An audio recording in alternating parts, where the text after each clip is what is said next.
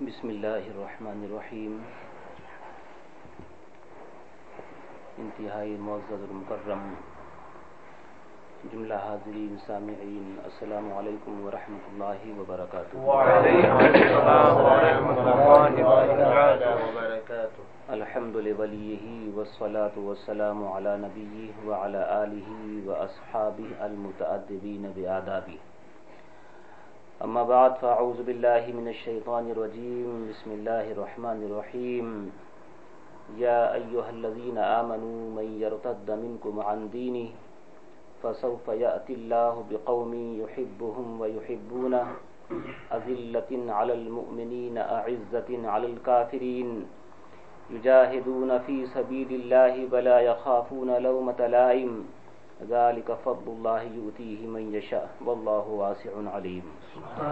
صدق اللہ العظیم وصدق رسولہ النبی الامین الکریم ونحن علی ذلک لمن الشاہدین والشاکرین والحمد للہ رب العالمین. یا سید السادات جئتک قاصدا ارجو رضاک واحتمی بحماک یا اکرم الثقلین ویا کنز الورا جد لی بجودک واردنی برضاک. سرورا شاہا کریمہ دستگیرہ اشرفا حرمت روح پیمبر یک نظر کن سوئما اے اشرف زمانہ زمان مدد نما درہائے بستراز کلید کرم کشا. ایک دفعہ بآواز بلند درود شریف پڑھ.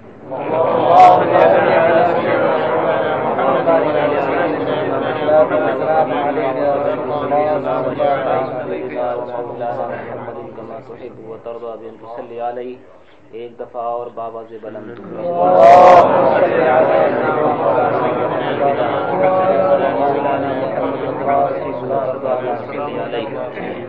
حضرات سامعین کرام، الحمدللہ درس شفا شریف کی غالباً یہ 38ویں محفل کے اندر آپ حضرات حاضر و موجود ہیں. محب مکرم جناب الحاج محمد یونس بھائی کے مکان کے اوپر درس شفا شریف کی اس محفل کا انعقاد ہو رہا ہے. اللہ تعالیٰ اسے قبول فرمائے. انڈیا سے حاضر ہوئے بھی چند دن ہی ہوئے ہیں.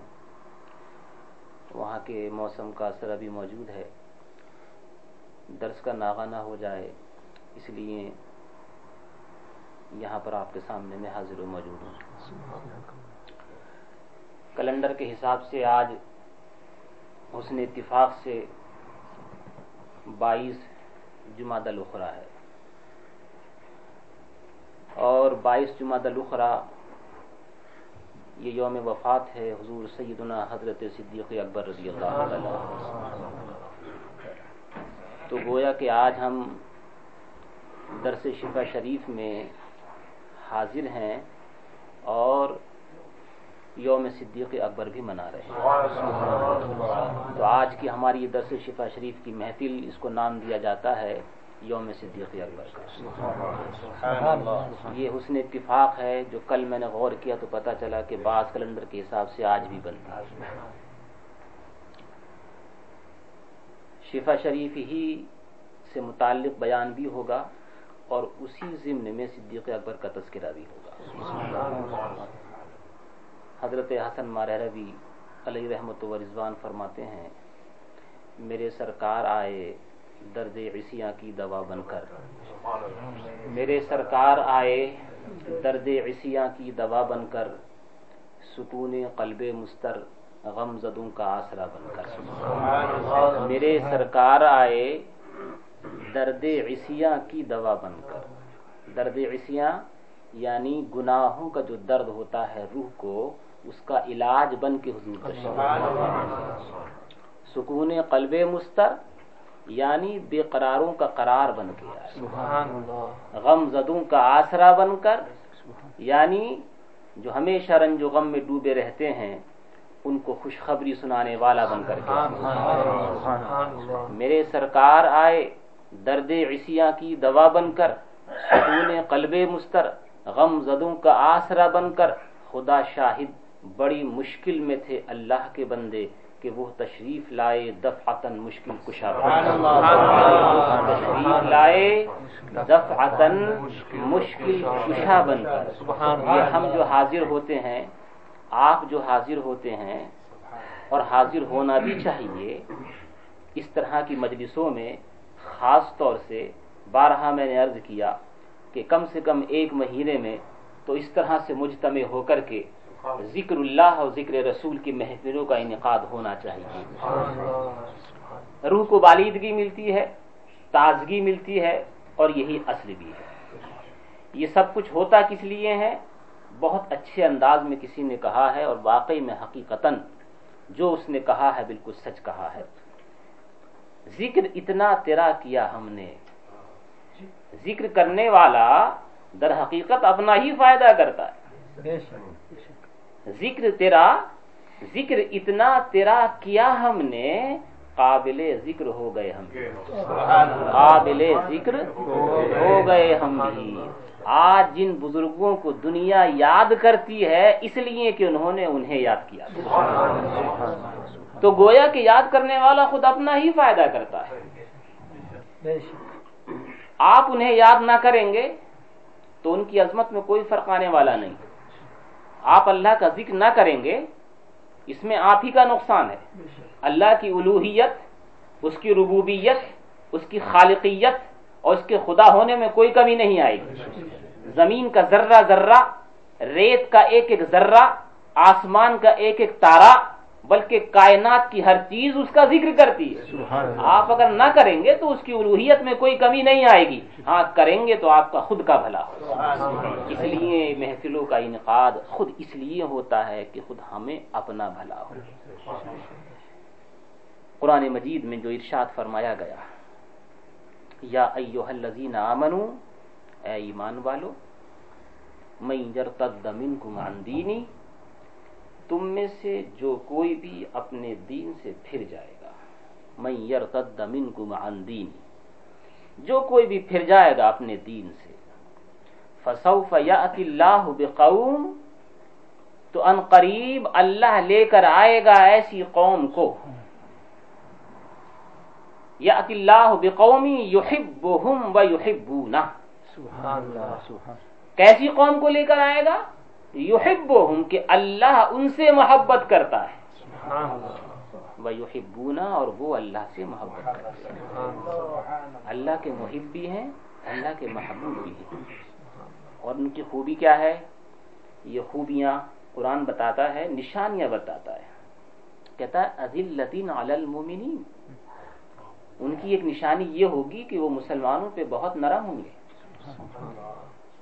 کہیں اگر کسی نے تیش دلانے والی بات کر بھی دی اس کو پی جائیں گے، غصے کا اظہار نہ کریں گے.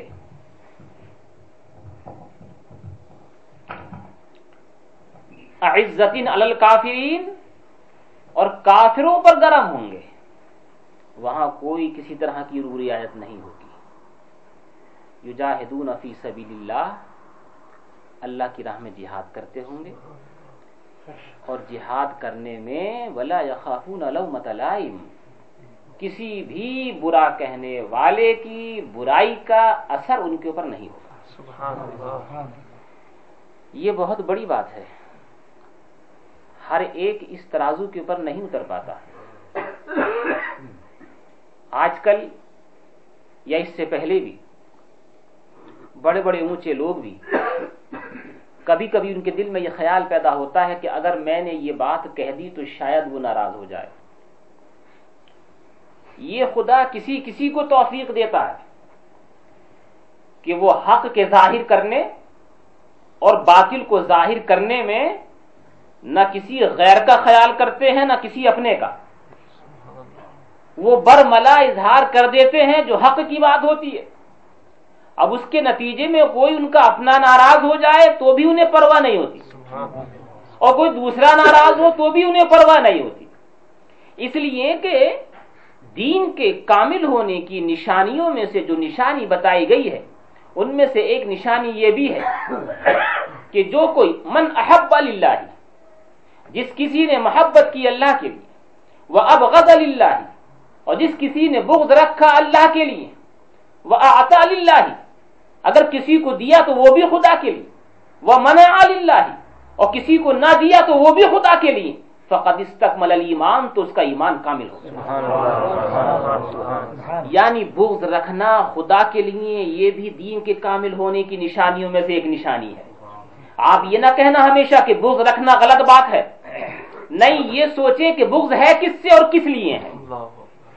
اگر وہ بغض رکھنا خدا و رسول کے لیے ہے تو یہی دین کی تکمیل کی ایک نشانی ہے، اور کسی کو نہ دینا خدا کے لیے ہے تو یہ بھی دین کی تکمیل کی نشانی ہے، اور کسی کو دینا خدا کی رضا کے لیے ہے تو یہ بھی دین کی تکمیل کی ایک نشانی ہے۔ تو صرف دینے کو نہیں، روکنے کو نہیں، یہ دیکھا جائے گا کہ دے کس لیے رہا ہے، روک کس لیے رہا ہے۔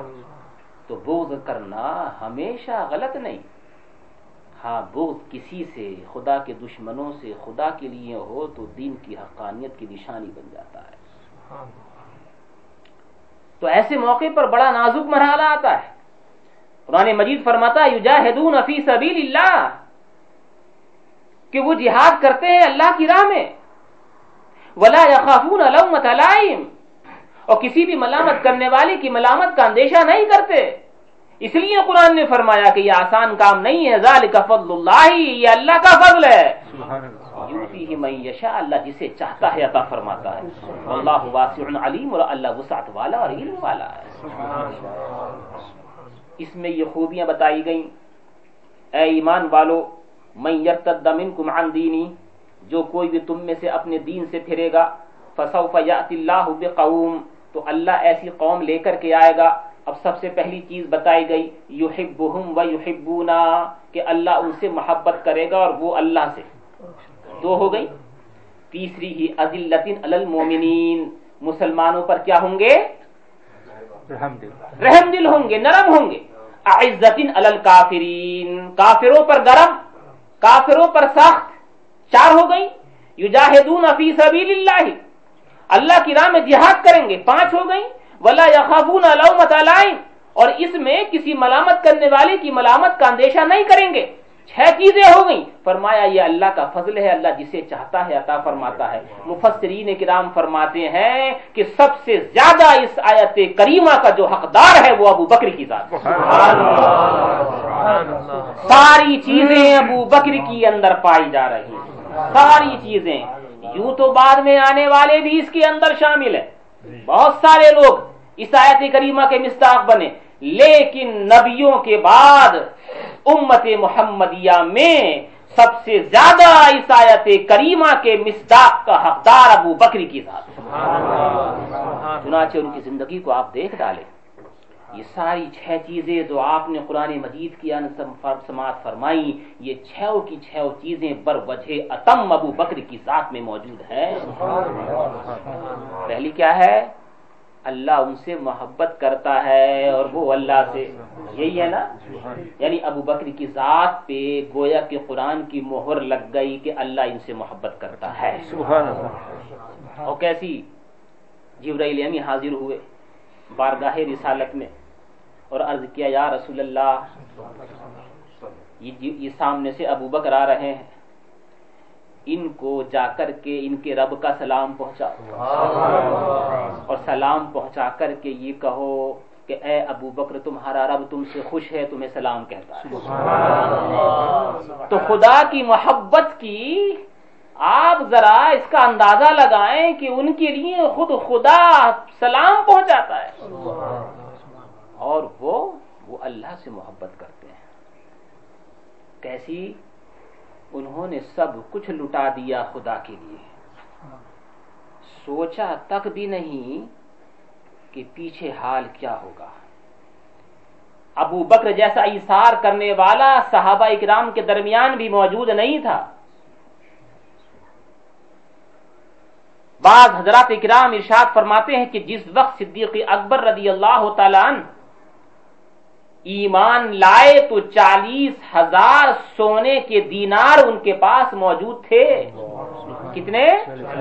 40,000 سونے کے دینار صدیق اکبر کے پاس موجود تھے۔ یہ خدا و رسول کی محبت کا ایثار تھا کہ وہی 40,000 دینار کا مالک جب اس کا انتقال ہوتا ہے، وقت وصال ہوتا ہے، تو اس کے گھر کے اندر اس کے لیے کفن کے لیے کپڑا بھی نہیں تھا.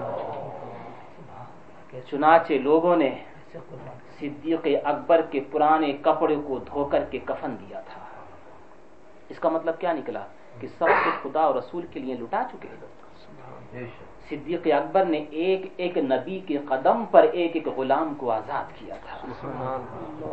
تو ان جیسا اثار کرنے والا وہ بھی صحابہ کرام کے درمیان موجود نہیں تھا. اگر میں اس طرف گیا تو بات دوسری طرف جائے گی اور تفصیل طلب ہوگی. پہلے میں شفا شریف کی طرف آتا ہوں اور آپ کو بتاتا ہوں کہ خود شفا شریف کے اندر بھی مختلف جگہوں پر حضرت امام قاضی عیاض علیہ رحمت و رضوان نے رسول اکرم صلی اللہ تعالی علیہ وسلم کے حالات کے ضمن میں آپ کا تذکرہ بھی کیا. جلد دوم کی صفحہ 38 کے اوپر حضرت امام قاضی عیاض علیہ رحمت و رضوان ارشاد فرماتے ہیں. حضرت انس رضی اللہ تعالیٰ عنہ سے روایت ان رسول اللہ صلی اللہ تعالی علیہ وسلم کہ اللہ کے معظم رسول صلی اللہ تعالی علیہ وسلم کان یخرج علی اصحابہ من المہاجرین والانصار کہ نبی کریم صلی اللہ تعالی علیہ وسلم انصار اور مہاجرین کے گروپ کے اوپر ان کی جماعت کے اوپر تشریف لاتے تھے. دیکھو یہ اس طرح سے، یہ مثال اس لیے نہیں دے رہا ہوں کہ بالکل اسی طرح سے، صرف یہ بتا رہا ہوں کہ ہاں ذکر اللہ اور ذکر رسول کے لیے بیٹھنا یہ صحابہ کی سنت رہی ہے. وہ لوگ آپس میں بیٹھ کر کے ایک دوسرے سے مسئلے مسائل پوچھتے تھے. کسی کو کچھ یاد نہیں ہوتا تو دوسرا بتاتا، اور دونوں کے درمیان بھی فیصلہ نہیں ہو پاتا تو رسول کی خدمت میں حاضر ہو کر کے فیصلہ کرایا کرتے تھے. ارے ان کے عشق و محبت رسول اکرم صلی اللہ تعالی علیہ وسلم سے جو تھا اس کا اندازہ آپ اس سے لگائیں. ایسا نہیں ہے کہ کام کاج چھوڑ دیا، نہیں، آپ دیکھیں کہ ان کا کس طرح سے دین کو حاصل کرنے کے جذبات تھے. انہوں نے آپس میں اگر شرکت کی تھی کسی کام کے اندر، دونوں مل کر کے کوئی بزنس کرتے تھے تو باری مقرر کر لی تھی اور یہ کہا تھا کہ ایک دن تو رسول کی بارگاہ میں جائے گا اور ایک دن میں جاؤں گا. جس دن تو جائے تو رسول جو کچھ بتائے وہ تو مجھے آ کر بتائے گا، اور جس دن میں جاؤں گا تو جو کچھ رسول مجھے بتائیں گے میں تجھے آ کر بتاؤں گا. یہ طریقہ کار تھا قسم خدا کی صحابہ کرام رضوان اللہ تعالی علیہ مجمعین کا. تو اس طرح سے مجلسوں کا انعقاد صحابہ کرام رضوان اللہ تعالی علیہ مجمعین کا خاصہ رہا، اور اسی طرح کی مجلسوں کے انعقاد سے ایمان کو تازگی ملتی ہے، اور انشاءاللہ جتنے بھی لوگ حاضر ہوتے رہیں گے قیامت تک ملتی رہے گی. حضرت انس رضی اللہ تعالیٰ عنہ فرماتے ہیں کہ نبی کریم صلی اللہ تعالی وسلم انصار و مہاجرین کے گروپ کے اوپر تشریف لاتے. آپ نے بارہا سنا ہوگا کہ آداب رسول صحابہ کرام کے درمیان اس طرح سے تھے کہ جب نبی کریم صلی اللہ تعالی علیہ وسلم تشریف فرما ہوتے تو کہا گیا ہے کأن علی رؤوسہم الطیر، صحابہ کرام اس طرح سے باادب ہو کر اپنی گردنوں کو جھکا کر بیٹھتے تھے جیسے کہ ان کے سروں پہ پرندے بیٹھے ہیں، کہ اگر تھوڑا سا ہلیں گے تو پرندے اڑ جائیں گے. یہ ادب و احترام کا عالم تھا. ادب و احترام کی وجہ سے کسی کے اندر پوچھنے کی ہمت بھی نہیں ہوتی تھی. اس لیے بعض صحابہ کرام یہ کہتے ہیں کہ جب یہ محفل ہوا کرتی تو ہمارے دل کی دعا یہ نکلتی کہ کاش کوئی دیہات کا آنے والا آ جائے، کیونکہ ہم لوگ تو بارگاہ رسالت کے رہنے والے ہیں. اور کبھی کبھی ایسا ہوتا ہے، آپ بھی جانتے ہیں، کہ اگر استاد کی بارگاہ میں شاگرد ذرا کچھ عجیب و غریب لب و لہجے سے بول پڑے تو وہ ناراض ہو جائے گا کہ یہ میرا شاگرد ہو کر کے مجھ سے ایسے بول رہا ہے. اور کوئی اجنبی آ کر کے ابھی کسی بھی طرح سے بولے، استاد کو احساس نہیں ہوگا، اور نہ وہ یہ کہہ کر تو بے ادبی کر رہا ہے. بھائی وہ تو جانتا ہی نہیں آداب کے آداب ہیں کیا. تو صحابہ کرام یہ کہتے ہیں کہ ہم ایسی محفل میں بیٹھتے تو یہ دل میں دعا کرتے کہ یا اللہ کسی دیہات کے رہنے والے کو بھیج دے، وہ جب آئے گا تو وہ رسول سے پوچھے گا. اور رسول اس کا جواب دیں گے تو پوچھے گا وہ جواب وہ دیں گے بھلا ہمارا بھی ہو جائے. ان کا یہ طریقہ کار تھا. تو کہتے ہیں صحابہ کرام جب بیٹھتے تھے تو اس طرح سے ان کے سروں پہ پرندے بیٹھے ہیں. کسی کی ہمت نہیں ہوتی تھی کہ گردن کو اٹھا کر چہرہ رسول سے اپنی آنکھوں کو ملا لے. جلال و ہیبت کی وجہ سے، عزت و تعظیم و توقیر کی وجہ سے. لیکن اسی جماعت صحابہ میں کچھ لوگ بھی تھے جن کی صفت امام قاضی یاز نے بیان فرمائی. کہتے ہیں وَهُمْ جُلُوسٌ، وہ لوگ بیٹھے رہتے، فیہم ابو بکر و عمر، اور انہی کے درمیان ابو بکر و عمر بھی ہوتے تھے صحابہ کرام کے دوران اور ان کے درمیان. فلا يرفع احد منهم الا بصره الا ابو بکر و عمر. کہتے ہیں پوری جماعت صحابہ میں کسی کی ہمت نہیں ہوتی تھی کہ نظر اٹھا کر کے رسول کے چہرے مبارک کو دیکھے سوائے ابو بکر و عمر کے. سوائے ابو بکر و عمر کے کہ ان کا حال کیا تھا. کہتے ہیں فَإِنَّهُمَا كَانَ يَنظُرَانِ إِلَيْهِ، کہ یہ دونوں حضرات نبی کے چہرے کو تکتے رہتے تھے، نبی کے چہرے کو تکتے رہتے تھے. وَيَنظُرُ إِلَيْهِمَا، اور نبی ان دونوں کو دیکھتے تھے. یہ نبی کو دیکھتے، نبی ان دونوں کو دیکھتے. وَيَتَبَسَّمَانِ إِلَيْهِ، یہ دونوں انہیں دیکھ کے مسکراتے رہتے اور رسول انہیں دیکھ کے مسکراتے رہتے. یہ ان کا حال تھا. یتبسمان الیہ، دونوں دیکھ کے مسکراتے رہتے. ویتبسم لہما، اور نبی ان کو دیکھ کے مسکراتے رہتے. اس لیے ایک صحابی سے جب کسی نے پوچھا تھا مجھے آپ یہ بتاؤ کہ رسول کا چہرہ کیسا تھا، تو اس نے آنکھ میں آنسو ڈبڈبا کر کے یہ کہا تھا کہ زندگی بھر کبھی رسول کو چہرے کو دیکھنے کی ہمت ہی نہ ہوئی. تو میں کیسے تجھے بتاؤں کہ رسول کا چہرہ کیسا تھا.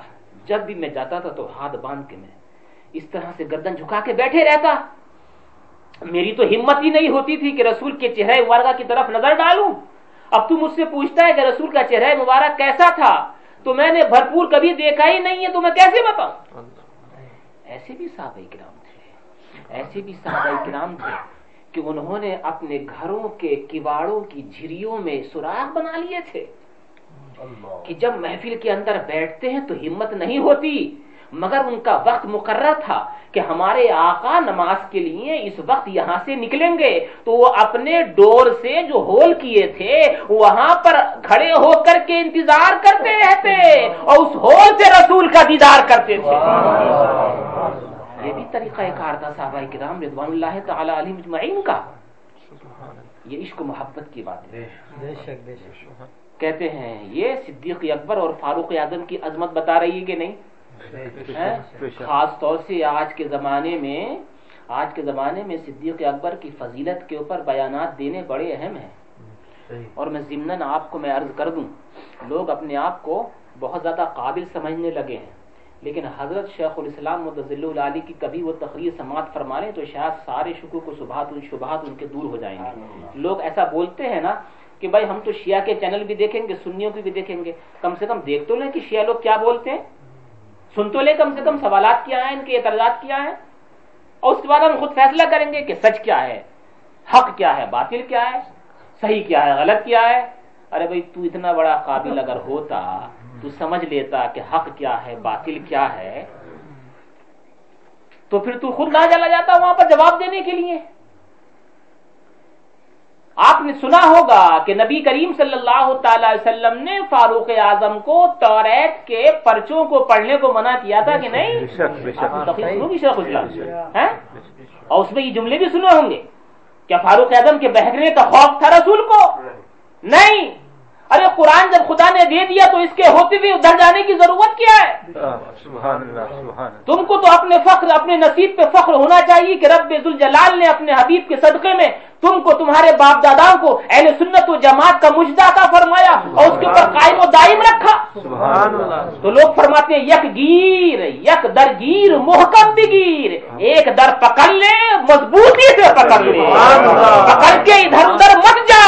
تو یہ نہ سوچ کہ شیعہ کیا بولتے ہیں، سنی کیا بولتے ہیں. حالانکہ الحمدللہ میں نے 10-12 سال پڑھا بھی ہے اور اتنا پڑھایا بھی ہے، لیکن اس کے باوجود بھی جب سے شیعوں کی بدتمیزی میں نے سنی ہے، میں نے شیعوں کے چینل کو دیکھنا ختم کر دیا ہے، نہیں دیکھتا ہوں اسی وجہ سے، اس لیے کہ تم دیکھو گے غصہ آئے گا، خون کھولے گا، ضرورت کیا ہے اس کو دیکھنے کی؟ مت دیکھیے، آپ کے جو عقائد ہیں اس پہ کاربند رہیے، مضبوطی سے پکڑے رہیے۔ شروع سے لے کر کے اس وقت تک امت مسلمہ کا یہ فیصلہ متفقہ فیصلہ رہا ہے کہ افضل الخلق بعد الانبیاء صدیق اکبر ہے۔ سارے نبیوں کے بعد ساری امتوں میں سب سے بڑا صدیق اکبر ہے۔ تو یہ شروع سے چل کر ابھی تک آ رہا ہے، اب اس کے خلاف کوئی کہے تھوک دینا، اس کی بات مت ماننا، اس لیے کہ اس لائق ہے ہی نہیں کہ اس کی بات کو مانا جائے۔ تمہارے اوپر جو فرض ہے، جو ضروری چیزیں ہیں اس کو سمجھو، اسے مانو اور اس کے اوپر توجہ دو۔ ان تمام تر چیزوں کی طرف جانے کی ضرورت ہی نہیں ہے۔ یہ بھی آج کے فتنوں میں سے ایک فتنہ ہے کہ ادھر شیعہ چینلز کھلوا دیے گئے، ادھر سنی چینلز کھلوا دیے گئے، آپس میں لوگ لڑتے رہیں اور دوسرے لوگ اپنا کام کرتے رہیں۔ اس طرف نہیں جانا چاہیے، صرف سنی کے چینل دیکھیں، سنیت ہی کی طرف رہیں، سنیوں ہی کی باتیں سیکھیں، سنیں، اپنے بچوں کو سمجھائیں اور خود بھی سمجھیں۔ اللہ تعالی ہم سب کو نیک توفیق عطا فرمائے۔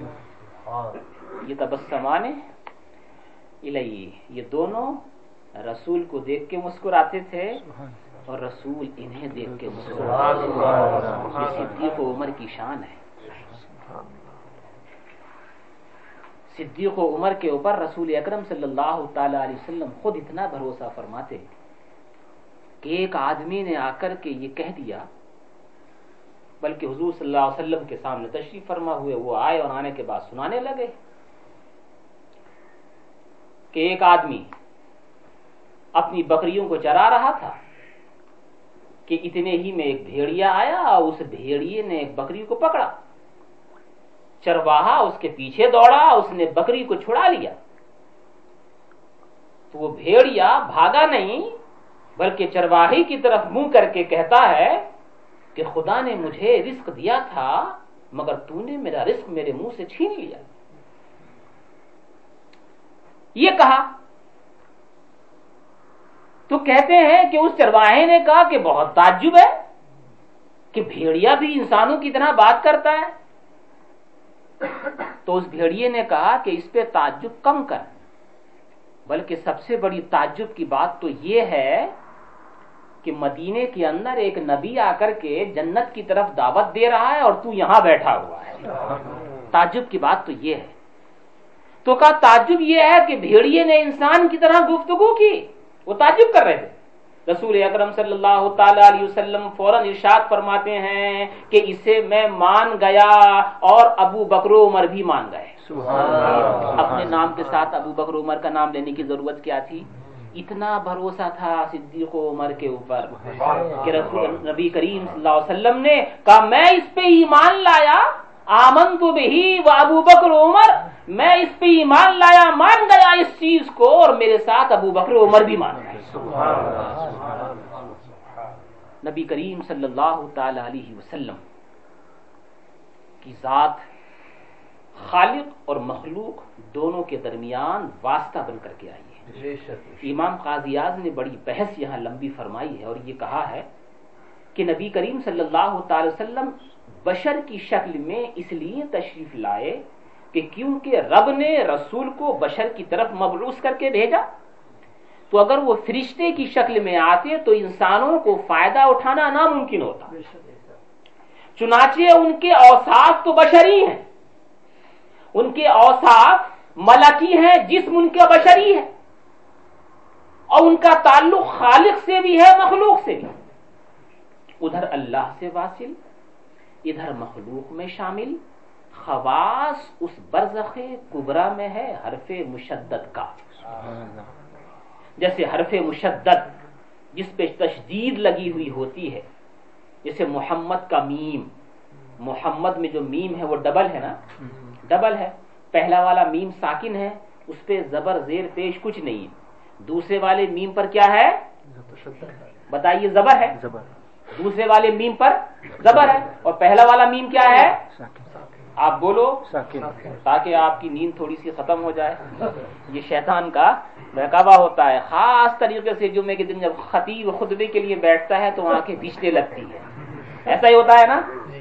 ٹھیک جب جمعے کے وقت خطیب خطبے کے لیے چڑھتا ہے ادھر وہ سونا شروع کر دیتا ہے. یہ شیطان کی طرف سے گویا کے بہکاوا ہوتا ہے. حالانکہ وہ سونے کا نہیں جاگنے کا وقت ہے. اور خاص طور سے شیطان آپ لوگوں نے دیکھا ہوگا بہت ساروں کو. ویسے دیکھنے کی ضرورت نہیں ہے کہ آپ جمعے میں جائیں اور آس پاس کو دیکھیں کہ کون سو رہا ہے, لیکن آپ اندازہ لگائیں گے اس طرح کا. میرے خیال سے شاید شیطان اس وقت اس لیے سلاتا ہے کہ بعض احادیث کے اندر یہ ذکر ہوا کہ جمعے کے دن ایک ساعت ایسی ہے کہ بندہ مومن اس وقت جو بھی اپنے رب سے مانگے وہ قبول ہوگا. اب اس میں اختلاف ہو گیا کہ وہ ساعت ہے کون سی. تو بہت سارے لوگ یہ کہتے ہیں کہ خطیب خطبے کے لیے جس وقت چلنا شروع کرے اس وقت سے لے کر کے ختم نماز تک یا ختم خطبے تک ایک ساعت ایسی ہے کہ اس ساعت میں جو بندہ مومن اپنے رب سے مانگے وہ قبول ہوگا. تو شیطان سوچتا ہے ایسے سلائے رکھو تاکہ ایسا نہ ہو کہیں یہ مانگ لے اور اس کی دعا قبول ہو جائے.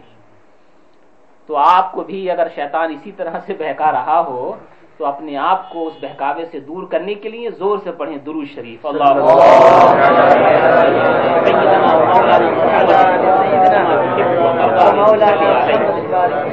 میں عرض یہ کر رہا تھا کہ محمد کا میم پہلا والا کیا ہے؟ ساکن. اور دوسرا والا یہ درس تقریر نہیں ہے نا, اس لیے آپ لوگوں کو بولنا ضروری ہوتا ہے. محمد کا پہلا والا میم کیا ہے؟ ساکن. اور دوسرا والا میم کیا ہے؟ زبر ہے اس کے اوپر. جو ساکن ہوتا ہے وہ پڑھا نہیں جاتا اور جس پہ زبر ہے وہ پڑھا جاتا ہے. اب پڑھنا تو ہے پہلے والے میم کو بھی. تو یوں سمجھیں محمد چار ہی ہے نا اس میں. محمد میم ڈبل ہے, یہ میم ہے, یہ ہا ہے اور یہ میم ڈبل ہے اور یہ دال ہوا. اور اگر آپ میم کو ڈبل مان کر کے لیں تو 5 ہو جاتے ہیں. تو میم ہا میم پہلا والا, پھر دوسرا والا میم اور اس کے بعد دال. تو یہ جو میم ہے نا یہ ہے ساکن, لیکن پڑھنا تو اس کو بھی ہے. اب اس نے ہاتھ باندھ کے عرض کیا کہ مجھے بھی پڑھا جانا ہے اور میرے پاس کچھ ہے نہیں, تم دے دو. تو اس نے کہا کہ ہاں میں دوں گا. تو یہ ہا پر زبر تھا نا, تو ہا نے زبر کا حصہ میم کو دیا. جب میم کو آیا اس کا حصہ تو اس نے پھر اس کو دیا اور اس نے پھر اسے دیا تو محمد پڑھا گیا. تو یہ کہا یہ جا رہا ہے کہ اگر یہ ہا اپنے زبر کا حصہ اس ساکن والے کو نہ دیتا تو یہ آگے نہ پڑھا جاتا. کہا یہ جاتا ہے کہ نبی کریم صلی اللہ تعالی علیہ وسلم یہ گویا کے میم ساکن کی طرح ہیں. پہلے میم ساکن کی طرح ہیں, لیتے ادھر سے ہیں دیتے ادھر کو ہے. لیتے ادھر سے ہیں دیتے ادھر ہیں. اگر یہ نہ ہو تو اس کو بھی نہ پڑھا جائے گا کیونکہ مشدد پڑھا ہی نہیں جائے گا. اس لیے یہ کہا گیا کہ میم ساکن کا یہاں رہنا اس لیے ضروری ہے کہ اس کا تعلق اس سے بھی ہے اور اس سے بھی. لیتا اس سے ہے, دیتا اس کو بھی ہے. کہ اسی طرح سے رسول کی ذات ہے کہ ان کا تعلق خالق سے بھی ہے مخلوق سے بھی, اور بیچ میں ایسے تعلق کا ہونا ضروری ہے. اگر صرف فرشتہ ہوتا تمہیں فیض نہ پہنچا پاتا اور صرف بشر ہوتا تو وہاں سے نہ لے پاتا. سبحان اللہ. تو ایسے کو دیا بیچ کا واسطہ کہ وہ در حقیقت تو ملکی قوت رکھنے والا ہو, بظاہر تمہاری طرح ہو, تاکہ ادھر سے لینے کی صلاحیت بھی ہو اور لے کر کے تمہیں دینے کی صلاحیت. یہ کہا گیا کہ میم مشدد ادھر اللہ سے واصل ادھر مخلوق میں شامل. خواص اس برزخ کبرا میں ہے حرف مشدد کا. امام قاضی اعظم علیہ رحمت و رضوان یہ ارشاد فرماتے ہیں کہ دیکھو اسی چیز کو بیان کرتے ہوئے نبی کریم صلی اللہ علیہ وسلم نے ارشاد فرمایا لو کنت متخذا من امتی خلیلا لاتخذت ابا بکر خلیلا. فرمایا کہ اگر میں اپنی امت میں سے کسی کو خلیل بناتا تو ابو بکر کو خلیل بناتا. آپ لوگوں میں سے خلیل نام بہت سارے ہوتے ہیں. خلیل بنایا ہے خلت سے یا خلیل بنایا ہے خلت سے. خلت اور محبت اس میں فرق ہے. ایک ہے حبیب ایک ہے خلیل. خلیل اور حبیب. خلیل اللہ کے معنی بھی ہیں اللہ کا محبوب, اور حبیب اللہ کے معنی بھی ہیں اللہ کے محبوب. یہاں پر یہ کہا گیا کہ اگر میں کسی کو مخلوق میں سے خلیل بناتا تو میں ابو بکر بناتا, لیکن تمہارا صاحب اپنے لیے فرمایا ولیکن اخوت الاسلام, لیکن اسلام کا بھائی چارہ کا ہے, ولیکن صاحبکم خلیل الرحمان, لیکن تمہارا یہ جو صاحب ہے اپنے لیے فرمایا کہ یہ تمہارے جو حضرت ہیں, تمہارے جو سامنے بیٹھے ہوئے ہیں, یہ اللہ کے خلیل ہیں, یہ رحمان کے خلیل ہیں. یہ نہیں فرمایا کہ اگر میں اللہ کے علاوہ کسی اور سے محبت کرتا تو ابو بکر سے کرتا, یہ نہیں. رسول کو محبت تو سب سے ہے, اللہ سے تو حقیقتاً ہے ہی, اور اپنی امت سے بھی ہے.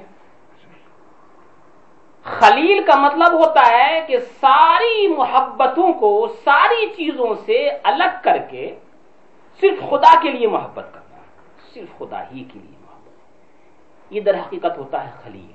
تو اپنے لیے فرمایا خلیل الرحمان ہوں میں, حالانکہ خلیل اللہ لقب ہے حضرت ابراہیم کا, اور ان کی واقعی میں محبت ایسی محبت تھی کہ ساری دنیا کی محبتوں پر غالب تھی, ساری دنیا کی محبتوں پر غالب ہے.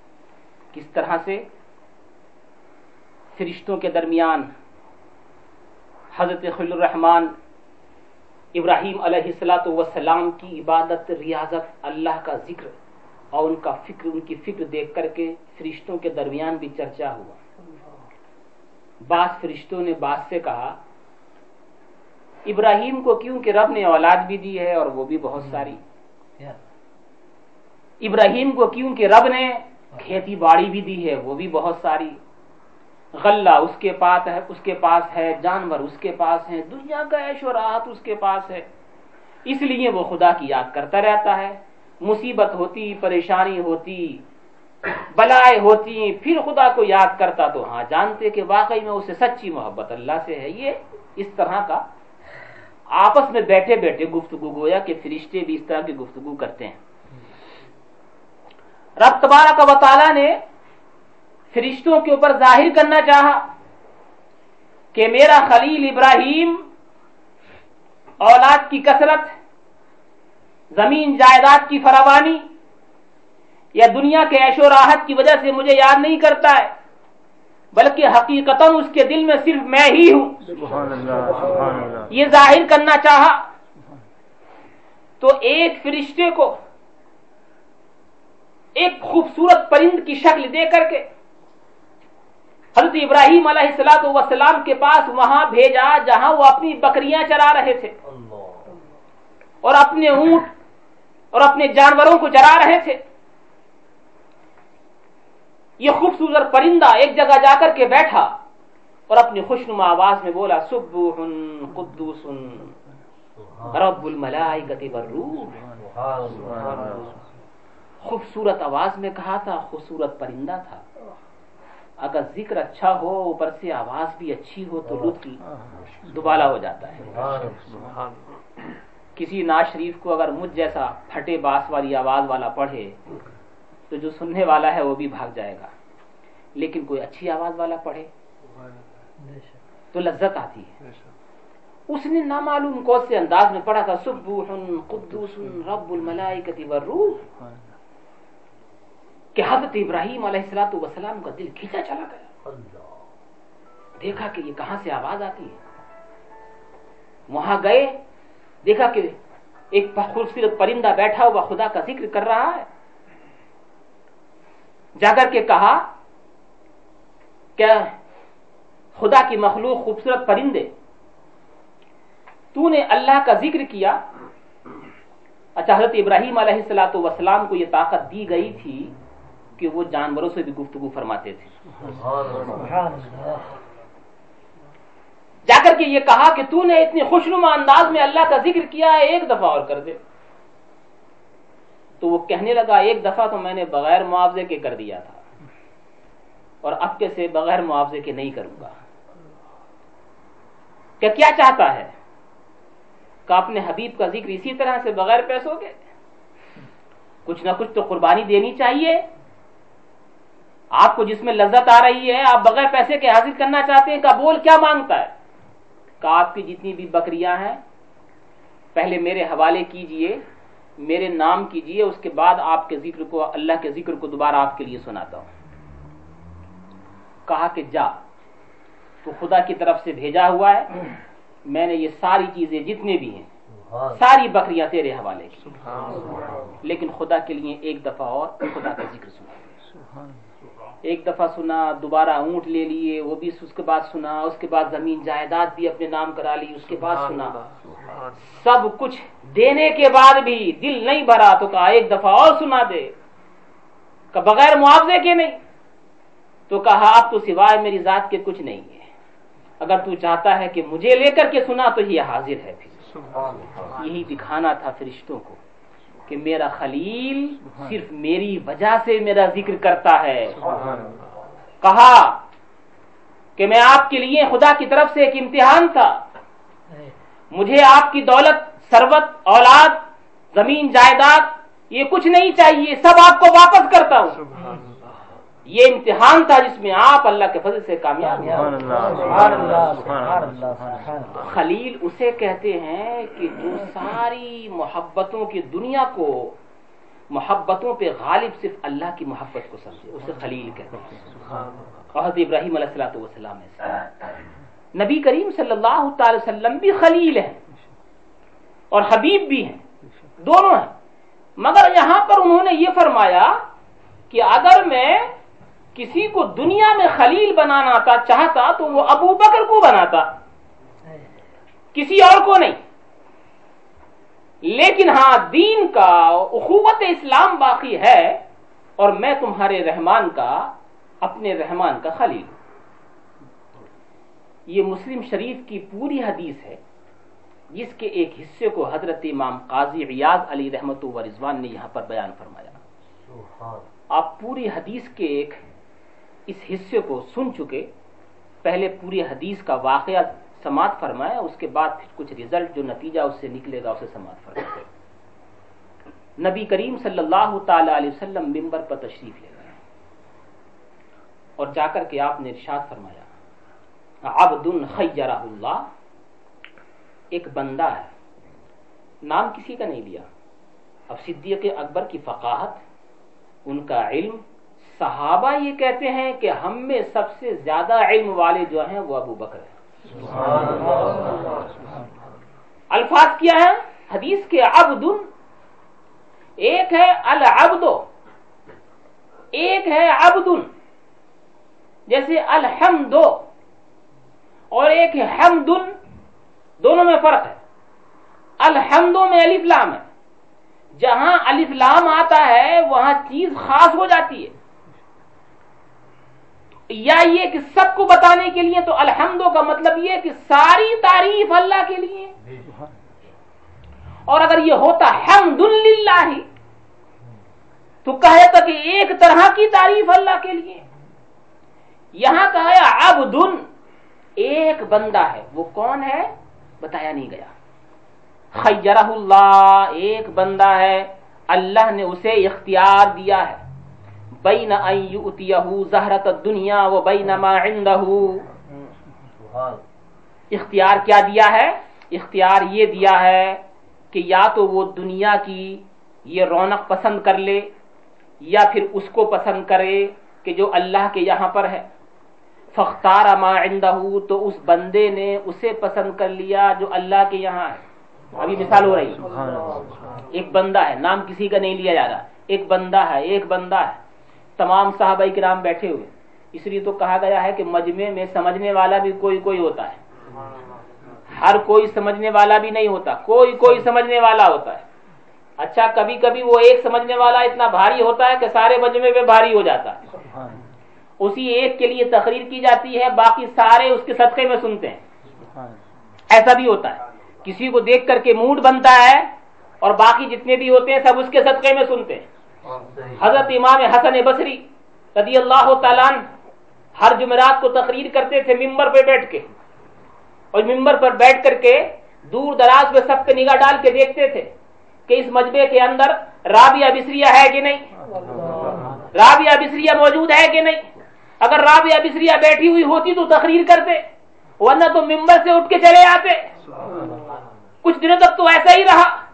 بعد میں کسی نے عرض کیا، حضور آپ کے مجمع میں اپنے زمانے کے بڑے بڑے اولیاء کرام بیٹھتے ہیں، بڑے بڑے صوفیاء کرام ہوتے ہیں، ایک بڑھیا نہیں آتی ہے تو آپ سب کو چھوڑ کے چلے جاتے ہیں۔ ایک بڑھیا کے آنے نہ آنے سے کیا اثر پڑتا ہے؟ آپ نے ارشاد فرمایا کہ ہم جو غذا ہاتھیوں کے لیے تیار کرتے ہیں وہ چونٹیوں کے منہ میں کیسے ڈال دیں؟ تو تم لوگ جو سنتے ہو تقریر ہماری، وہ رابعہ بصریہ کے صدقے میں سنتے ہو۔ تو مجمع میں سننے والا اور سمجھنے والا یہ کچھ ہوا کرتے ہیں، قلیل ہوا کرتے ہیں، اس کے اوپر پھر رنگت طاری ہو جاتی ہے۔ ایک صاحب نے قوالی شروع کی رات میں، اور شعر کیا تھا؟ ذرا رات ہووے تو ہم رنگ لاویں، اندھیرے میں لوٹیں گے جوبن کسی کا۔ یہ اس نے ابھی ایک عشقیہ غزل کا ایک شعر ہے یہ۔ اب قوالوں کا تو معلوم ہے حال، جہاں پیسے شروع ہوتے ہیں وہیں ڈھب اسی پہ شروع ہو جاتی ہے۔ پیسے آتے رہیں تو ایک ہی شعر پہ بری رات گزر جائے۔ اب جب دیکھا کہ اس پہ لوگ جھومے تو بس یہی، جہاں قوالی ہو رہی تھی اس قوالی کی، یہ سچا واقعہ ہمارے سنبھل کا ہے، خود ہمارے سنبھل کا واقعہ ہے، اور جہاں کا ہے وہ ہمارے محلے کے قریب ہی ہے۔ جہاں یہ قوالی ہو رہی تھی اس قوالی کے برابر میں ایک فقیر کی جھوپڑی تھی۔ جب قوالی کی ترنگ اس نے سنی تو فقیر آ گیا شادی کے منڈپ میں، وہیں پر وہ بھی کونے میں جا کے بیٹھ گیا، اور جیسی ہی اس نے یہ شعر پڑھنا شروع کیا، ذرا رات ہووے تو ہم رنگ لاویں، اندھیرے میں لوٹیں گے جوبن کسی کا، لوگ تو اپنے اپنے حساب سے تڑپ رہے ہیں یا جو بھی کر رہے ہوں وہ، لیکن ان کے اوپر سرور طاری ہوا۔ اب انہوں نے وہ اندھیرے میں لوٹیں گے جوبن کسی کا، یہ کسی اور طرف لے گئے۔ وہ رات کی تاریکی قبر کی تاریکی سمجھے، قبر کی تاریکی سمجھے، وہ قبر کے اندر لے گئے، اور وہ کہنے والا یہ کہہ رہا ہے ذرا رات ہووے تو ہم رنگ لاویں، یعنی زندگی گزر چکی ہے، رسول کا دیدار نہیں ہوا ہے، مگر سنا یہ ہے کہ قبر میں وہ تشریف لاتے ہیں، سنا یہ ہے کہ قبر میں تشریف لاتے ہیں، تو ابھی تو ہماری زندگی جو چل رہی ہے یہ تو دن ہی دن ہے، رات ہوئی کہاں ہے؟ جب رات ہوگی تو رنگ لائیں گے، جب رات ہوگی تو رنگ لائیں گے، بس یہ اسی میں سرور آیا، اور سرور آ کر کے دیکھنے والے کہتے ہیں جست لگائی اور اوپر تک کودے، نیچے گرے تو انتقال ہو چکا تھا، وصال ہو چکا تھا۔ پہنچ گئے رات میں تو وہ اپنے اپنے حساب سے لوگ سننے والے ہوتے ہیں۔ ذرا رات ہو گئے، لوگ اس پہ اپنے طور سے جھوم رہے تھے، لیکن وہ کسی اور طرف اس کو لے گئے۔ تو مجمع میں سننے والے، سن کر کے سمجھنے والے قلیل ہوتے ہیں۔ نبی کریم صلی اللہ علیہ وسلم تو ایک واقعہ بیان کر رہے ہیں، ایک بندہ ہے جسے رب نے اختیار دیا ہے، چاہے وہ دنیا کی زینت لے لے، چاہے وہ اس کو لے لے جو اس کے پاس ہے، تو اس بندے نے اسے قبول کیا جو رب کے پاس ہے۔ یہ رسول اکرم صلی اللہ علیہ وسلم ایک واقعہ یوں ہی بیان فرما رہے ہیں، سارے صحابہ کرام بیٹھے ہیں، کسی کے کچھ سمجھ میں نہ آیا، مگر حدیث کہتی ہے فبکا ابو بکر، یہ سن کے ابو بکر رو پڑے، ابو بکر رو پڑے، وہ بکا خوب روئے۔ فقال فدیناک بآبائنا و امہاتنا، اور دست بست عرض کیا یا رسول اللہ ہمارے ماں باپ تمہارے پر قربان ہیں، ہمارے ماں باپ تمہارے پر قربان ہیں۔ صحابہ کرام کہتے ہیں کہ ہم سارے کے سارے لوگ ابو بکر کو دیکھنے لگے کہ اسے کیا ہو گیا ہے کہ یہ روتا ہے بلا وجہ، رسول تو ایک واقعہ بیان کر رہے ہیں، اس کے رونے کی وجہ کیا ہے؟ مگر وہ رو کر کے عرض کرتے ہیں ہمارے ماں باپ آپ پر قربان کا۔ وہ تو ہمیں بعد میں پتا چلا کہ رسول نے جس کو کہا تھا کہ ایک بندہ ہے وہ بندے خود رسول تھے، اور صدیق اکبر صرف یہ کہنے سے سمجھ گئے تھے کہ رسول کے وصال کا وقت قریب آ چکا ہے، اس لیے رو پڑے، عرض کیا حضور، رو رہے تھے یہی کہ اب جدائی کا وقت قریب آ چکا ہے۔ اسی کے اندر بیان فرمایا وَكَانَ أَبُو بَكْرَ أَعْلَمَنَا بِهِ. صحابہ کرام کہتے ہیں بعد میں ہمیں پتا چلا کہ ہم میں سب سے زیادہ علم والے ابو بکر تھے. جو کوئی نہ سمجھ سکا وہ ابو بکر سمجھ گئے. اللہ کے رسول صلی اللہ تعالی علیہ وسلم ارشاد فرماتے ہیں, اس کے بعد ارشاد فرمایا ان امن الناس علی فی مالہ وصحبتہ.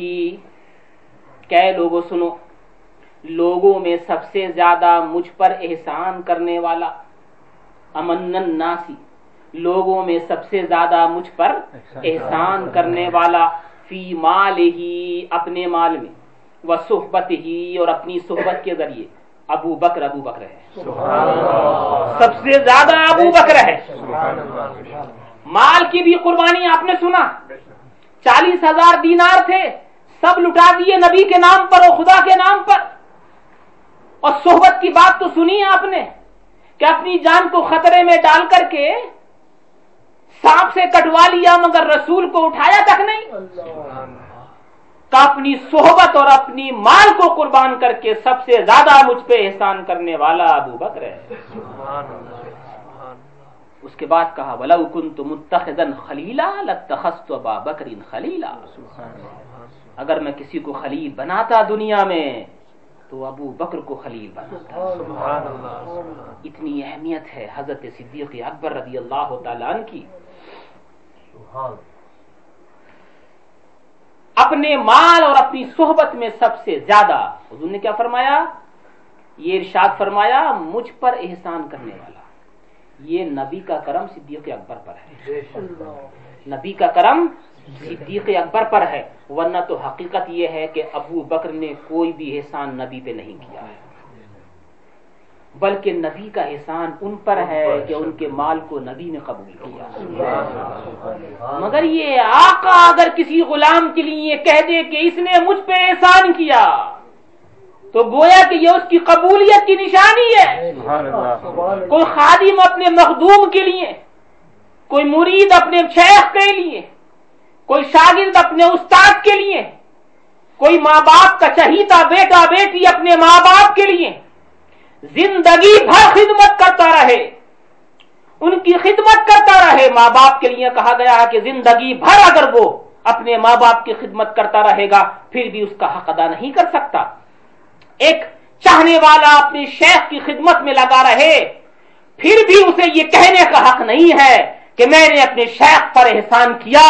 ہاں اگر شیخ خود کام کرتے ہوئے یہ کہے کہ اس مرید نے مجھ پہ احسان کیا تو گویا کہ اس کی خدمت کو اس کے شیخ نے قبول کر لیا. یہ اس کی پہچان ہے. ورنہ تو صدیق اکبر رضی اللہ تعالیٰ نے جو کیا, جو بھی کیا, اس کا اجر تو ان کو وہاں ملے گا. اس لیے کہا گیا کہ جنت میں امت محمدیہ کے اندر سب سے پہلے جنت میں جو جائے گا وہ ابو بکر ہوں گے اجر کے حساب سے. ورنہ تو یہ بھی بتایا گیا ہے, آپ نے سنا ہوگا بارہا کہ حضور صلی اللہ علیہ وسلم نے ارشاد فرمایا سب سے پہلے تو حضور جائیں گے نا جنت کے اندر, سب سے پہلے حضور تشریف لے جائیں گے. اور حضور نے یہ بھی فرمایا کہ اے بلال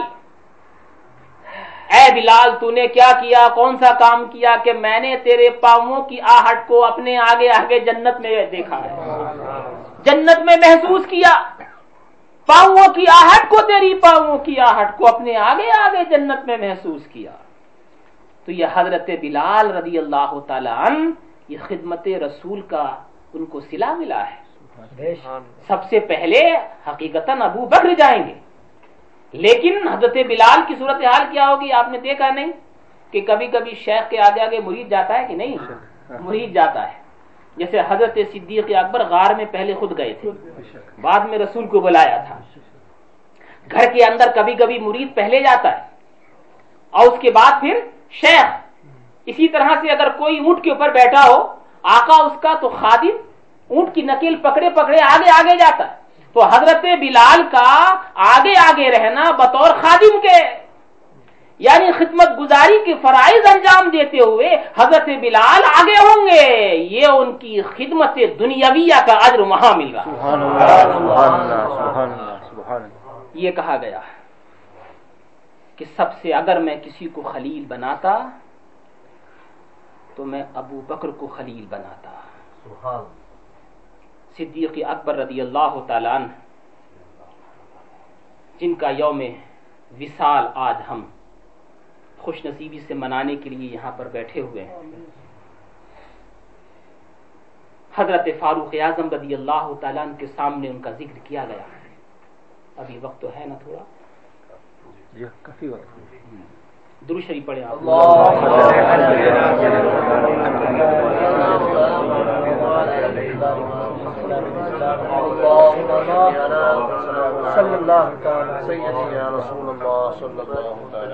کسی کی اہمیت کو سمجھنے کے لیے کسی بڑے کی بات کو پیش کر دیا جائے تو اس کی عظمت خود بخود ہی ظاہر ہو جاتی ہے.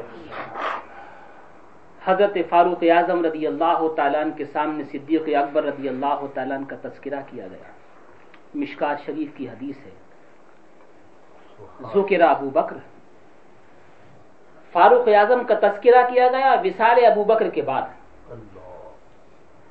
فاروق اعظم کے سامنے تذکرہ کیا گیا حضرت ابو بکر کا وصال ابو بکر کے بعد.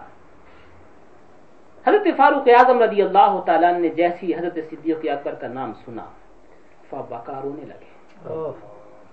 اور رو کر کے کیا فرمایا, ان کے جملے پہ ذرا غور دے کر کے ان کی بات کو سمجھنے کی کوشش کیجیے گا. کہ تم ابو بکر کی بات کرتے ہو؟ فرمایا وددت ان عملی کلہ مثل عمله یوما واحدا من ایامہ ولیلۃ واحدۃ من لیالی. کہ ابو بکر کی اہمیت, ان کی عظمت کو مجھ سے پوچھنا چاہتے ہو؟ وددت, میری خواہش یہ ہے, چاہتا یہ ہوں, تمنا یہ ہے, آرزو یہ ہے کیا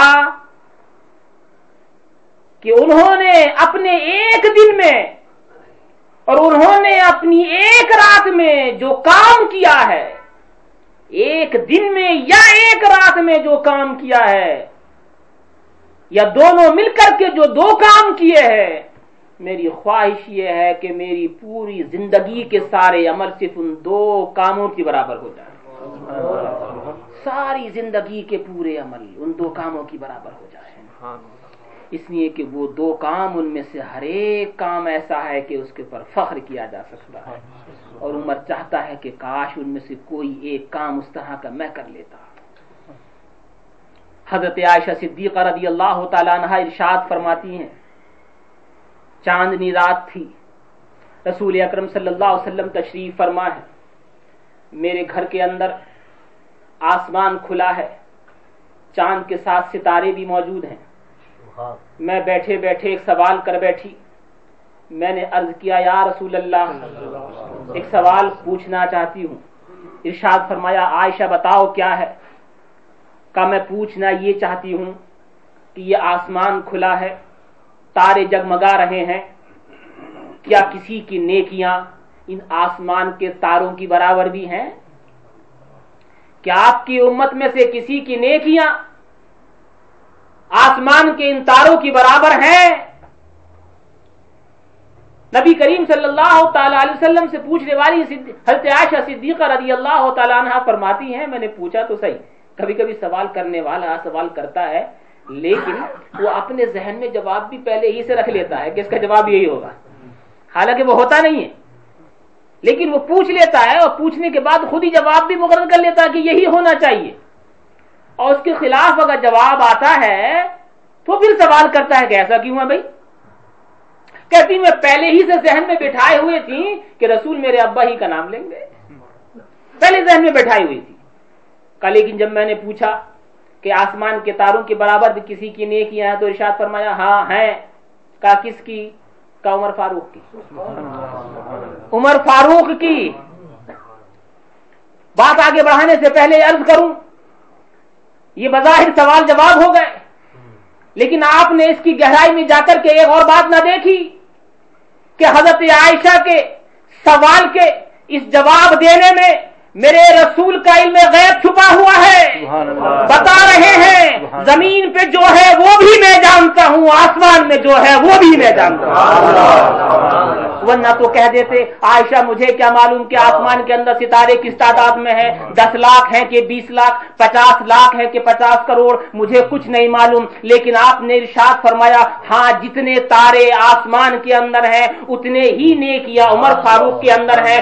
گویا کہ نیکیاں تو باہر بھی ہوتی ہیں، گھر کے اندر بھی، اور تہجد کے اندر تو کمرے کے اندر ہوا کرتی ہیں۔ کچھ نیکیاں وہ ہوتی ہیں جو ظاہر کر کے ہوتی ہیں، کچھ نیکیاں وہ ہوتی ہیں جو باطن سے ہوا کرتی ہیں۔ فاروق اعظم رضی اللہ تعالیٰ عنہ کی تمام تر نیکیوں کی تعداد بتانے والے میرے نبی نے یہ ظاہر کر دیا کہ مجھے عمر کے ان نیکیوں کا بھی علم ہے جو وہ مسجد میں کرتے ہیں، اور ان کو بھی جانتا ہوں جو گھر میں کرتے ہیں، اور انہیں بھی جانتا ہوں جو دل سے کرتے ہیں۔ یہ تو بتا دیا نا کہ اس کی تعداد کی نیکیاں عمر فاروق کی ہیں،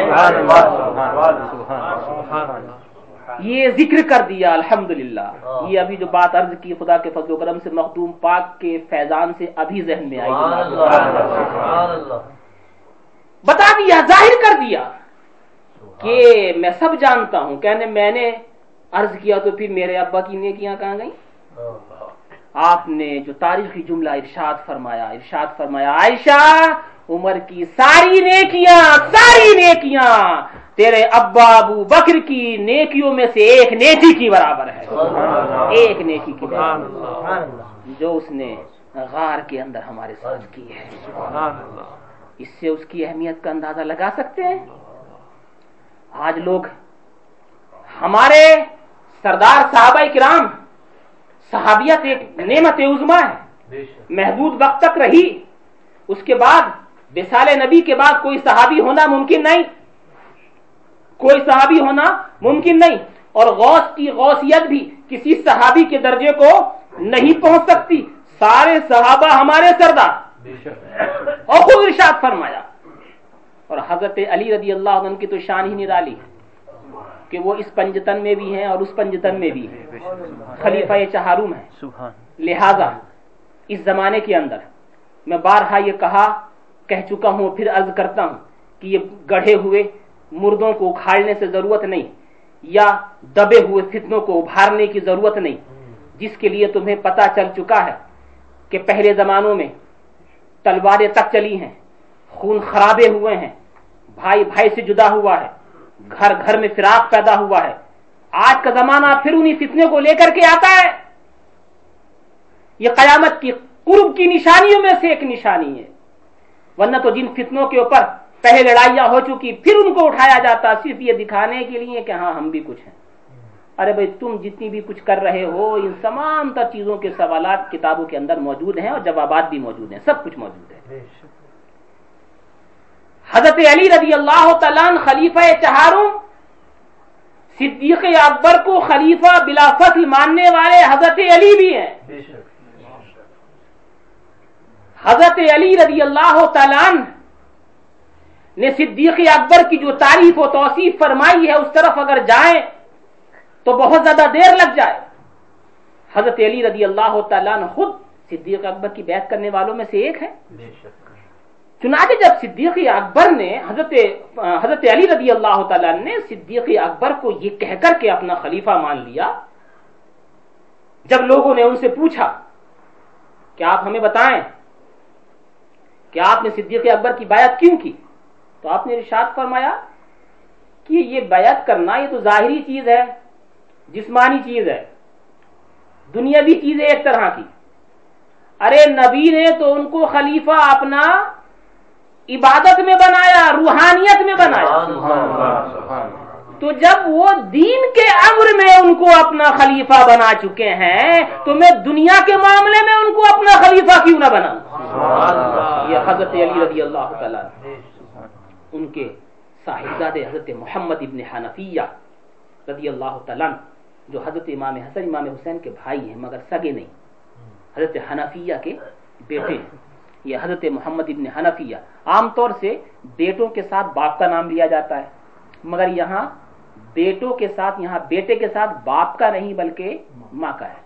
محمد ابن علی نہیں، اس نے کہ محمد ابن علی تو حضرت امام حسن بھی ہیں، امام حسین بھی ہیں، تمیز دینے کے لیے یعنی کہ ممتاز کرنے کے لیے محمد ابن حنفیہ۔ اچھا کبھی کبھی ماں کیونکہ زیادہ کوئی مشہور ہونا تو بیٹے کی نسبت اسی کی طرف کر دی جاتی ہے، کبھی کبھی ایسا ہوتا ہے۔ حضرت حنفیہ بڑی طاقتور تھی، صدیق اکبر رضی اللہ تعالیٰ عنہ کے زمانے میں یہ فتوحات کے اندر آئیں، جو حضرت علی کے حصے میں بعد میں آئیں، آپ نے ان سے نکاح فرمایا، ان سے حضرت محمد ابن حنفیہ رضی اللہ تعالیٰ عنہ پیدا ہوئے۔ حضرت حنفیہ کیونکہ بڑی طاقتور تھی، اس لیے بعض لوگ یہ کہتے ہیں کہ وہ جنی تھی، یعنی جنات کی قوم میں سے تھی، حالانکہ وہ جنات نہیں، وہ انسان ہی تھی، مگر ان کی طاقت و قوت بہت زیادہ تھی۔ طاقت و قوت دیکھ کر کے لوگ سمجھتے تھے کہ یہ کسی جن کی اولاد سے ہے یا جنات کے اندر سے ہیں۔ اچھا، وہی اثر حضرت محمد ابن حنفیہ میں آیا تھا کہ حضرت علی رضی اللہ تعالیٰ عنہ کے پاس ایک زرہ جو لوہے کی بنی ہوئی ہوتی ہے وہ آئی، وہ تھوڑی بڑی تھی آپ کے قد سے۔ حضرت محمد ابن حنفیہ سامنے کھڑے ہوئے تھے، انہوں نے دیکھا کہ ابا حضور کے اوپر وہ زرہ جو ہے وہ فٹ نہیں ہو رہی ہے۔ زرہ جو لوہے کی موٹے موٹے لوہے کی بنی ہوتی ہے، اس کو آپ نے اتارا، اپنے ہاتھ سے اس کو صحیح کیا، فٹ کر دیا۔ انہوں نے دیکھا کہ یہ واقعی میں ایسا کام تو جن ہی کر سکتا ہے نا، تو لوگ سمجھتے تھے کہ یہ واقعی میں یہ جنی ہی کا کوئی بیٹا ہے، وہ حضرت علی کے بیٹے تھے۔ یہ کہتے ہیں میں نے عرض کیا اپنے ابا حضور رضی اللہ تعالیٰ عنہ سے، آپ یہ بتائیں کہ ابا حضور صحابہ کرام میں سب سے زیادہ افضل کون؟ یہ بیٹا پوچھ رہا ہے باپ سے، اور باپ بھی کون؟ حضرت علی ہیں۔ آپ کہتے ہیں کہ ابا حضور نے جواب ارشاد فرمایا ابو بکر، کو فیصلہ کر دیا ہے نا، ابو بکر۔ اس کے بعد کہتے ہیں ثم من، حضور بتائیں پھر کون؟ فرمایا عمر۔ کہتے ہیں اب مجھے یہ لگا کہیں اس کے بعد عثمان کا نام نہ لے دیں، کیونکہ وہ یہ قسمت کم سے کم عثمان سے تو زیادہ ہوں میرے ابا۔ ہر بیٹا یہ سمجھتا ہے حضرت عثمان، حالانکہ یہ ہے کہ حضرت عثمان تیسرے نمبر پر ہے۔ تو پھر میں نے کہا ثم انت، تیسرے نمبر پر آپ ہیں؟ تو آپ نے ارشاد فرمایا میں تو اللہ کی مخلوق میں سے ایک بندہ ہوں۔ آسان آپ نے ارشاد فرمایا، نہ یہ کہا میں ان سے بڑا ہوں، نہ یہ کہا کہ وہ مجھ سے چھوٹے ہیں، حضرت عثمان غنی کے لیے اس طرح سے جواب عطا فرمایا۔ لیکن صدیق و عمر کے لیے تو کہہ دیا نا کہ سب سے زیادہ وہ ہیں، پھر حضرت عمر فاروق رضی اللہ تعالیٰ عنہ۔ فرمایا کہ جس کو رسول نے دین کے امر میں اپنا خلیفہ بنا دیا تو دنیا کے امر میں ہم اپنا خلیفہ کیوں نہ بنائیں؟ اور دین کا امر کون ہے؟ یہی کہ حضرت صدیق اکبر رضی اللہ تعالیٰ عنہ نے نبی صلی اللہ علیہ وسلم کی حیات مبارکہ میں رہ کر کے 27 نمازیں پڑھائی ہیں، 27 نمازوں کی امامت فرمائی ہے، 27 نمازوں کی۔ یہ میری آخری بات ہے، حدیث شریف سنا کر کے انشاءاللہ میں اپنے اس بیان کو اختتام پذیر کروں گا۔ 27 نمازیں پڑھائی۔ حضرت عائشہ صدیقہ رضی اللہ تعالیٰ عنہ ارشاد فرماتی ہیں کہ جب حضور صلی اللہ علیہ وسلم کا وصال مبارک کا زمانہ قریب تھا تو آپ نے ارشاد فرمایا مروا ابا بکر فلیصلی بالناس، ابو بکر کو جا کر کے حکم دو کہ وہ نماز پڑھائیں لوگوں کی۔ حضرت عائشہ کہتی ہے میں قریب میں تھی، میں نے عرض کیا حضور آپ جانتے ہیں کہ میرے ابا حضور رقیق القلب ہیں، نرم دل ہیں، آپ کی جگہ کھڑے ہونے کی ہمت ہی نہیں ہے، اور کھڑے ہو بھی گئے تو روتے روتے نڈھال ہو جائیں گے، نماز میں کیا پڑھا جاتا ہے خود ہی سنیں گے، دوسروں کو سنا بھی نہ سکیں گے۔ آپ نے ارشاد فرمایا مروا ابا بکر فلیصلی بالناس، ابو بکر کو حکم دو کہ نماز پڑھائیں لوگوں کی۔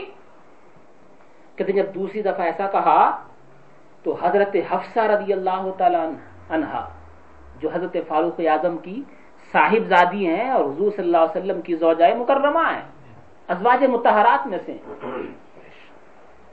تو حضرت عائشہ فرماتی ہیں کہ میں نے حضرت حفصہ کو بلایا اور کہا حفصہ تم ذرا اچھی طرح سے بات کر پاتی ہو حضور نبی کریم صلی اللہ تعالی علیہ وسلم سے؟ تم جانتی ہو کہ میرے ابا تو بڑا رقیق القلب آدمی ہے، نرم دل، اور تمہارے ابا جو ہیں عمر فاروق ذرا وہ قوی ہے، مضبوط ہے۔ تو جا کر کے حضور سے یہ کہو کہ وہ عمر کو کہیں کہ وہ نماز پڑھائیں، ابو بکر کھڑے نہ ہو سکیں گے۔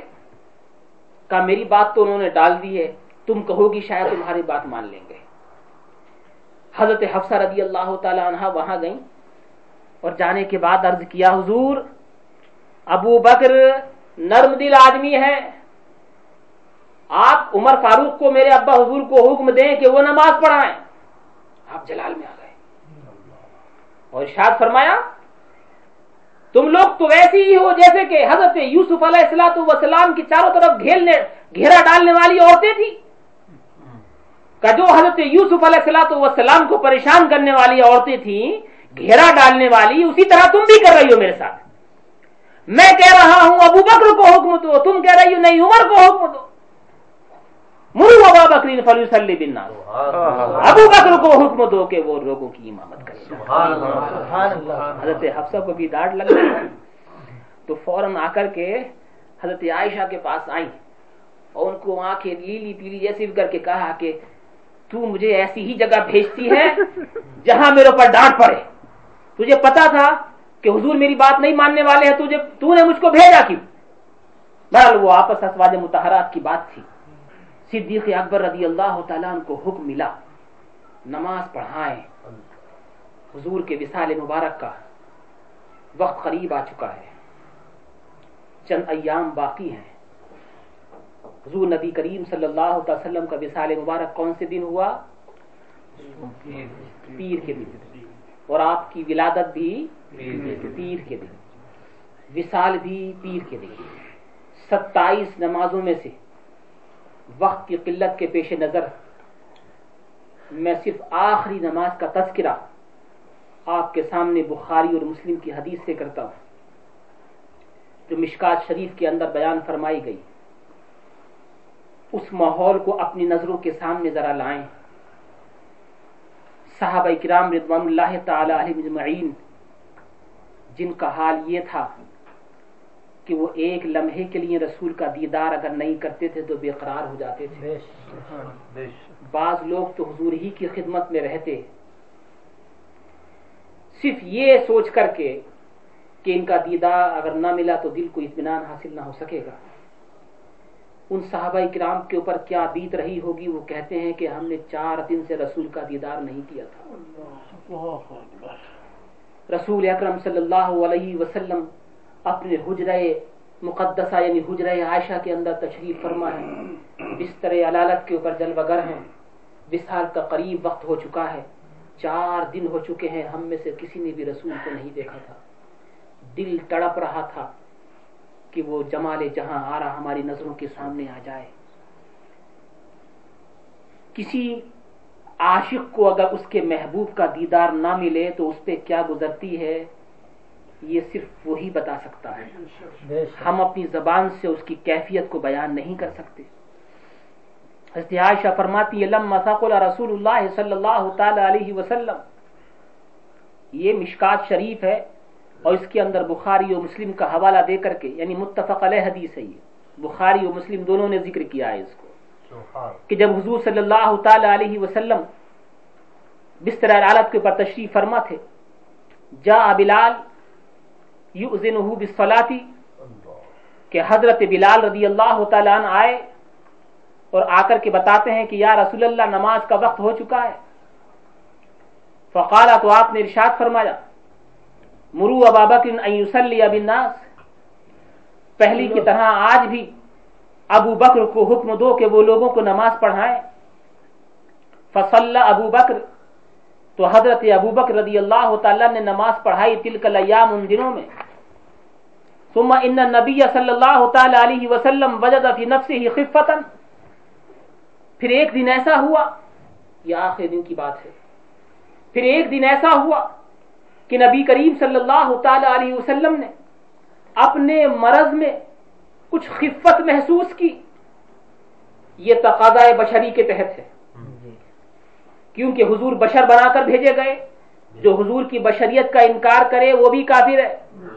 حضور بشر ہیں مگر ہمارے جیسے نہیں ہیں، حضور بشر ہیں یہ تو ایمان ہے، ہمارے جیسے نہیں ہے یہ بھی مانتے ہیں، یہ بھی ایمان ہے۔ تو بتقاضۂ بشریت جب آپ نے اپنے مرض میں تھوڑی سی خفت محسوس کی، فقام یحادا بین رجلین، تو آپ نے دو آدمیوں کو بلایا.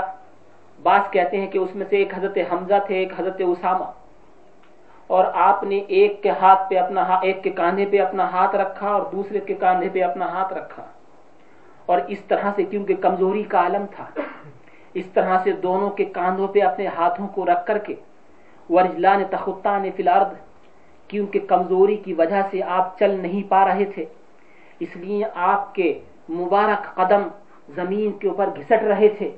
اس طرح سے آپ حتی دخل المسجد، مسجد کے اندر تشریف فرما ہوئے، مسجد میں آئے.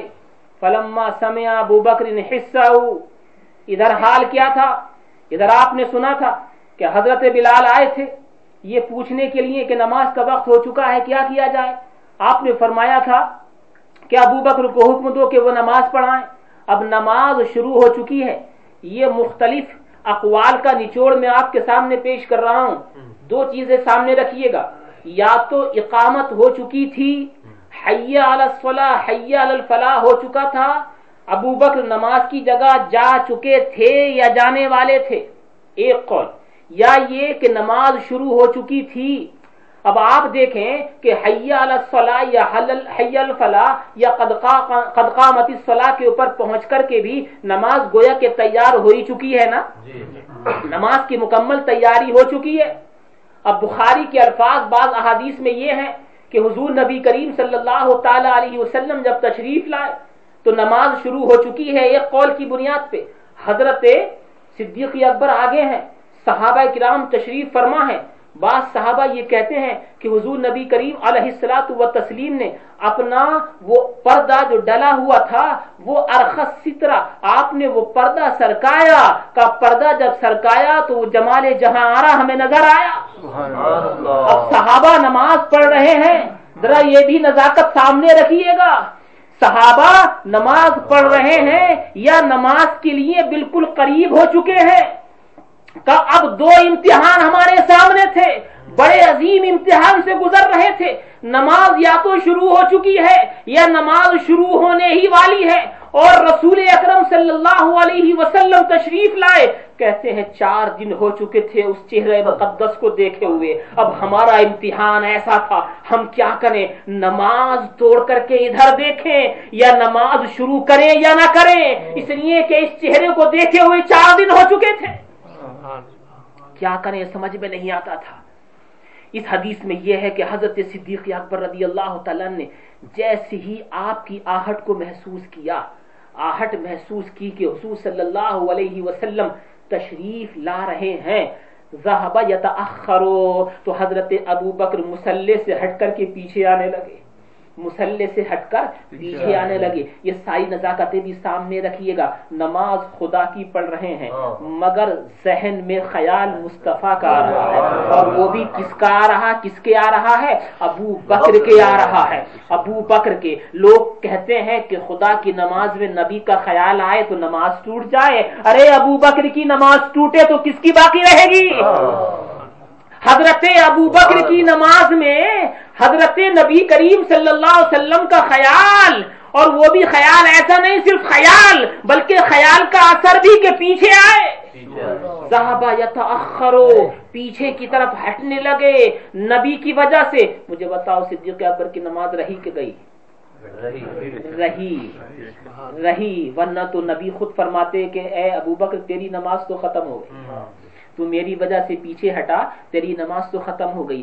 مگر نہیں، نبی نے خود اشارہ کر کے روک دیا، ابو بکر نہیں، جہاں ہو وہیں رہو. پتا چلا کہ ابو بکر تیری نماز جیسے تھی ویسے موجود ہے، تو ہمارے لیے پیچھے ہٹا، یہ پیچھے ہٹنا بھی تیرے لیے عبادت ہے. اور اس کو نبی بھی قبول کرتے ہیں، خدا بھی قبول کرتا ہے. ذهب يتأخر فأومأ إليه رسول الله صلی اللہ تعالی علیہ وسلم اللہ يتأخر. حضور صلی اللہ علیہ وسلم نے اشارہ کیا کہ پیچھے نہ ہٹو، جہاں ہو وہیں رہو. فجاء حتى جلس عن يسار ابی بکر. چنانچہ حضور صلی اللہ تعالی علیہ وسلم تشریف لائے، نماز ہو رہی ہے یہاں پر. حضور تشریف لائے، حضرت صدیق اکبر کی بائیں طرف بیٹھ گئے.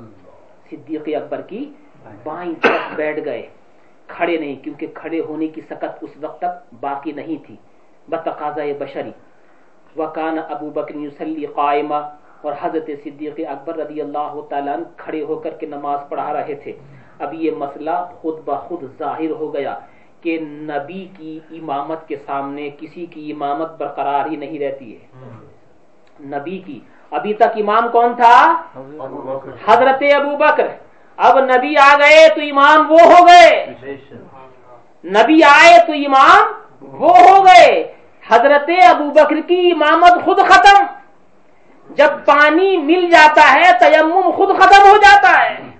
تیمم جب ہی تک رہتا ہے جب تک پانی پہ قدرت نہیں رہتی، تو پانی پہ قادر ہونا تیمم کو خود ختم کر دیتا ہے. جب حضرت ابو بکر امام تھے یہ اسی وقت تک تھے جب تک حضور تشریف نہیں لائے. حضور تشریف لائے تو ان کی امامت خود ختم ہو گئی، نبی کی امامت آ گئی. اس لیے کہ ابو بکر نائب تھے رسول کے، جب اصل آ گیا تو نیابت ختم. پھر کیا ہوا؟ حضور صلی اللہ تعالی علیہ وسلم امامت کر رہے ہیں ابو بکر کی، اور ابو بکر امامت کر رہے ہیں سب. ابو بکر کے امام حضور اور ابو بکر سب کے امام. ابو بکر نماز پڑھ رہے ہیں حضور کی اقتدا میں، اور سارے لوگ امامت یعنی کہ اقتدا کر رہے ہیں حضرت ابو بکر کی اقتدا میں. نبی کریم صلی اللہ تعالی علیہ وسلم جب تشریف لائے، بعض جگہ پر یہ بھی آیا ہے، آپ یہ دیکھیں کہ جب امام مصلی پر ہوتا ہے تو اس کا چہرہ کدھر ہوتا ہے؟ کعبے کی طرف ہوتا ہے. اور کعبے سے اگر کسی کا چہرہ ہٹ جائے تو نماز ٹوٹ جاتی ہے، نماز ختم ہو جاتی ہے. اب وہاں یہ مسئلہ آپ یاد رکھیے گا کہ نماز ایک تو ہے چہرے کا پھرنا، ایک ہے سینے کا پھرنا. دیکھیے نماز کے اندر کنکھیوں سے دیکھنا یہ تو نماز کو ختم نہیں کرتا. مثال کے طور پر نماز پڑھتے پڑھتے اگر آپ یوں دیکھیں اس طرح سے آنکھوں کے ذریعے، اس کو بولتے ہیں کنکھیوں سے دیکھنا، اس سے نماز نہیں ٹوٹے گی، ختم نہیں ہوگی، اگرچہ نہیں کرنا چاہیے. لیکن اگر کسی نے تھوڑا سا منہ پھیر کر کے بھی اگر دیکھ لیا تو اس سے بھی نماز ختم نہیں ہوگی، اگرچہ نہیں کرنا چاہیے. لیکن اگر کسی نے چہرے کے ساتھ سینہ موڑ لیا یا اس طرف سینہ موڑ لیا تو نماز ختم ہو جائے گی. اس لیے کہ حذائے کعبہ سینے کے لیے لازمی ہے. اب وہ سینہ جب موڑا تو کعبے کی محاذات نہ رہی، چنانچہ نماز ختم ہو گئی. جب صدیق اکبر مصلی کے اوپر موجود تھے تو ان کو کیسے پتا چلا کہ پیچھے سے نبی آ رہے ہیں؟ اس لیے کہ وہ تو آگے موجود ہیں. اس سے یہ بھی اشارہ ملتا ہے، عاشق لوگ یہاں پر یہی کہتے ہیں کہ نبی کریم صلی اللہ تعالی علیہ وسلم کے بدن مبارک سے ایک ایسی خوشبو نکلتی تھی، عاشق خود ہی پہچان جاتے تھے کہ یہاں سے محبوب گزر رہا ہے. صدیق اکبر نے اسی خوشبو کو محسوس کیا تھا کہ میرا محبوب آ گیا ہے، چنانچہ پیچھے ہٹتے چلے آئے. حضور نے اشارہ کیا کہ نہیں، ٹھہر جاؤ، رک جاؤ. آپ رکے، نماز پڑھائی، 27 نمازیں پڑھائی. اس سے پتہ چلتا ہے کہ نبی صلی اللہ علیہ وسلم نے اپنی حیات مبارکہ میں صدیق اکبر کو اپنا خلیفہ نامزد کر دیا تھا. اللہ تعالی ہم سب کو ان کے فیضان سے مالا مال فرمائے اور ان کی فیض و برکات ہم سب کے لیے عام سے عام تر فرمائے. یہ قصہ لطیف ابھی ناتمام ہے، جو کچھ بیان ہوا وہ آغاز باب تھا. انشاءاللہ اس کے بعد جو حلقہ ذکر وغیرہ ہوتا ہے اس کا پروگرام شروع ہوتا ہے.